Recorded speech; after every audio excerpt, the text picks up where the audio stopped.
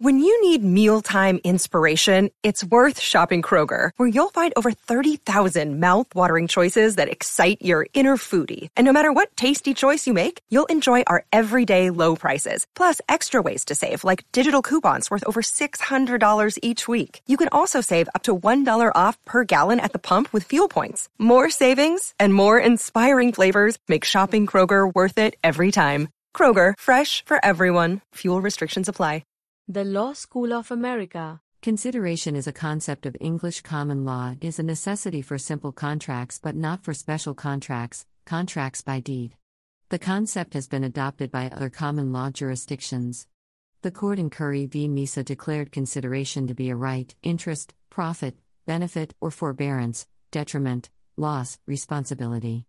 Thus, consideration is a promise of something of value given by a promisor in exchange for something of value given by a promisee, and typically the thing of value is goods, money, or an act. Forbearance to act, such as an adult promising to refrain from smoking, is enforceable only if one is thereby surrendering a legal right. Consideration may be thought of as the concept of value offered and accepted by people or organizations entering into contracts. Anything of value promised by one party to the other when making a contract can be treated as consideration. For example, if A signs a contract to buy a car from B for $5,000, A's consideration is the $5,000, and B's consideration is the car.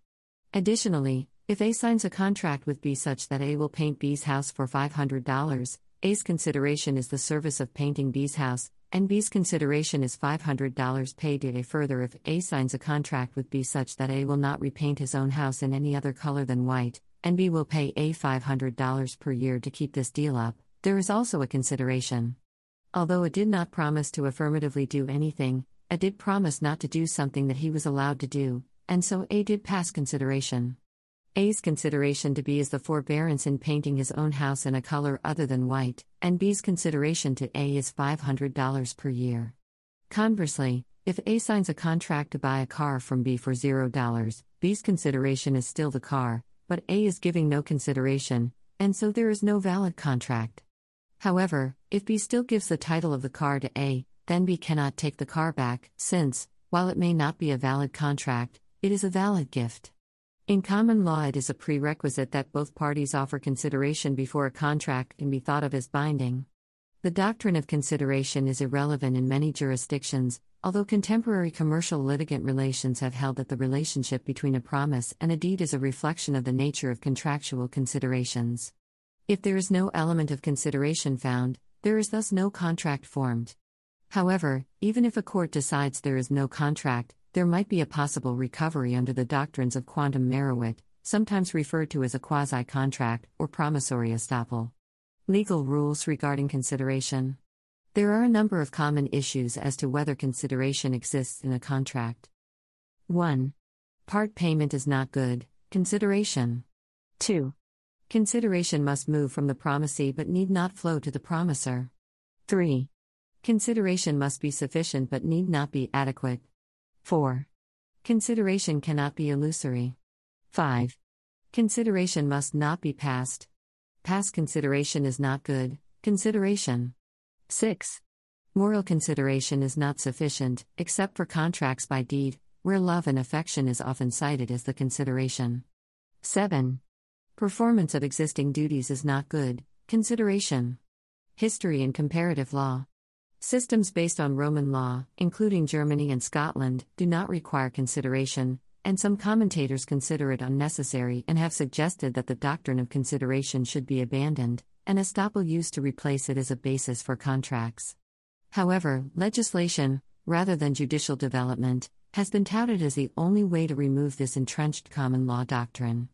Lord Justice Denning famously stated that the doctrine of consideration is too firmly fixed to be overthrown by a side wind.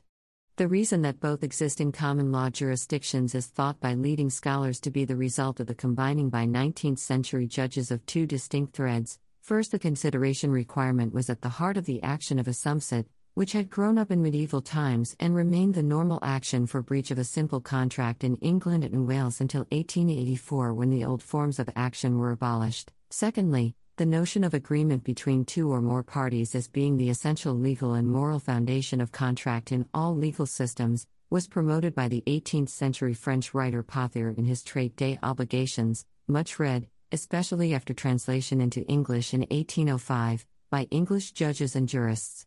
The latter chimed well with the fashionable will theories of the time, especially John Stuart Mill's influential ideas on free will, and got grafted onto the traditional common law requirement for consideration to ground an action in assumpsit.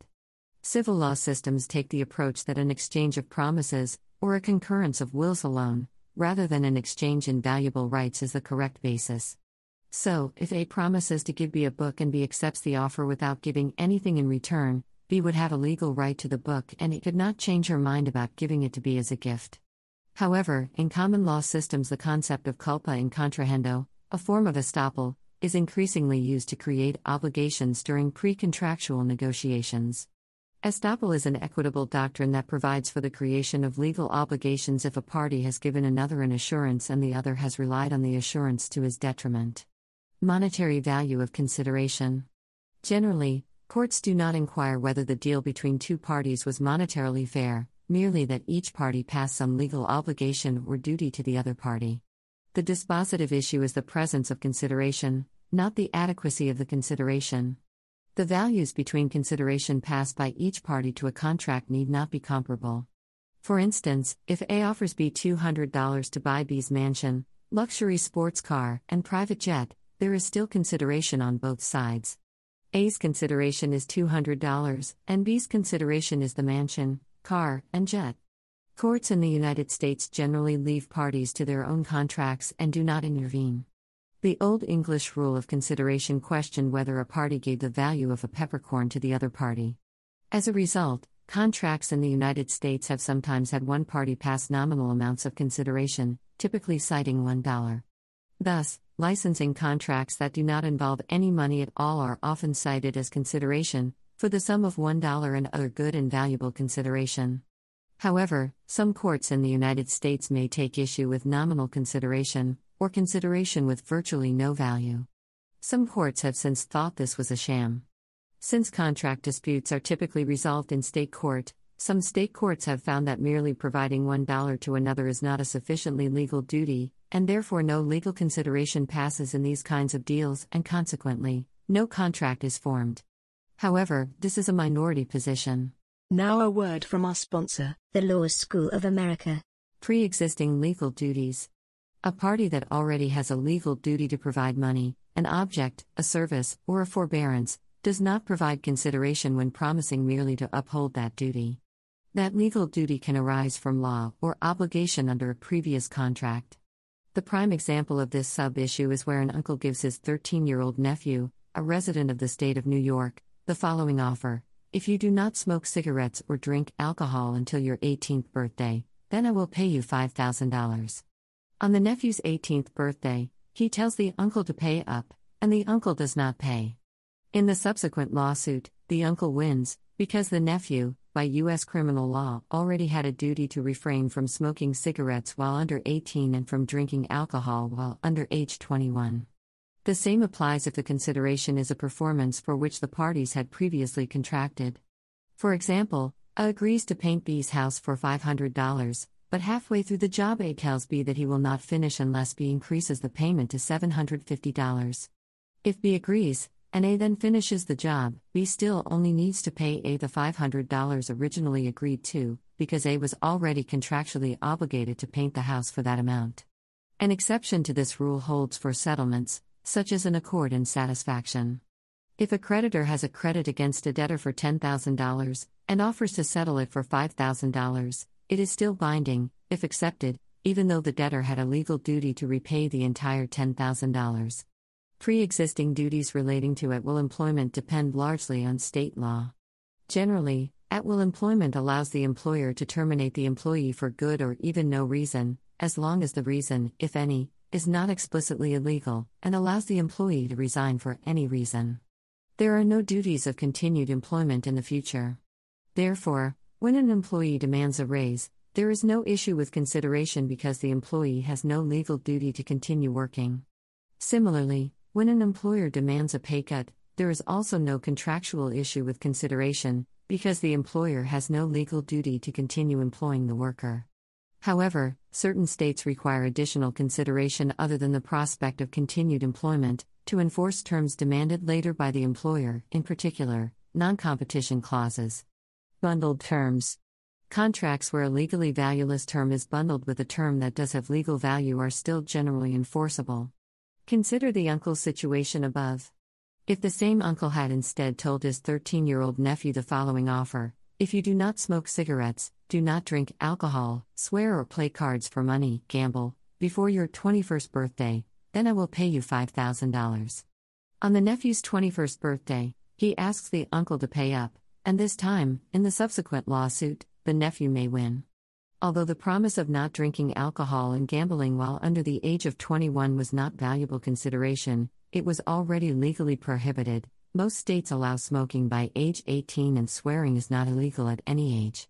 Even though smoking is legally restricted until age 18, it is legal for those above 18, and thus the promise to forbear from it entirely has legal value. However, the uncle would still be relieved from the liability if his nephew drank alcohol, even though the consideration is valueless, because it was paired with something of legal value. Therefore, adherence to the entire collective agreement is necessary. Past consideration. Generally, past consideration is not a valid consideration and has no legal value. Past consideration is consideration that has already flowed from the promisee to the promisor. That is, the promisee's act or forbearance predates the promisor's promise. Past consideration therefore cannot be used as a basis when claiming damages. An exception to this rule is where there is a duty owed to a third party. An act done before the giving of a promise to make a payment or to confer some other benefit can sometimes be consideration for the promise. For this to hold, 3 conditions must be satisfied. Pawan v. Lau Yulong. 1. The act must have been done at the promisor's request. 2. The parties must have understood the act was to be remunerated either by a payment or the conferment of some other benefit. 3. Payment/conferment of the benefit must have been legally enforceable had it been promised in advance. Option contracts and conditional consideration. Generally, conditional consideration is valid consideration. Suppose A is a movie script writer and B runs a movie production company. A says to B, "Buy my script." B says, "How about this? I will pay you $5,000 so that you do not let anyone else produce your movie until 1 year from now. If I do produce your movie in that year, then I will give you another $50,000, and no one else can produce it. If I do not produce your movie in that year, then you're free to go." If the two subsequently get into a dispute, the issue of whether a contract exists is answered. B had an option contract, he could decide to produce the script or not. B's consideration past was the $5,000 down, and the possibility of $50,000. A's consideration past was the exclusive rights to the movie script for at least 1 year. In settlements, suppose B commits a tort against A, causing $5,000 in compensatory damages and $3,000 in punitive damages. Since there is no guarantee that A would win against B if it went to court, A may agree to drop the case if B pays the $5,000 compensatory damages. This is sufficient consideration, since B's consideration is a guaranteed recovery, and A's consideration is that B only has to pay $5,000, instead of $8,000. The Law School of America. The content used in the podcast is licensed by the Wikimedia Foundation Incorporated under a Creative Commons Attribution, Share Alike license. The text has been modified for audio. The content of these podcasts is for informational purposes only and do not constitute professional advice. These podcasts are not associated with the Wikimedia Foundation in any context. The Law School of America.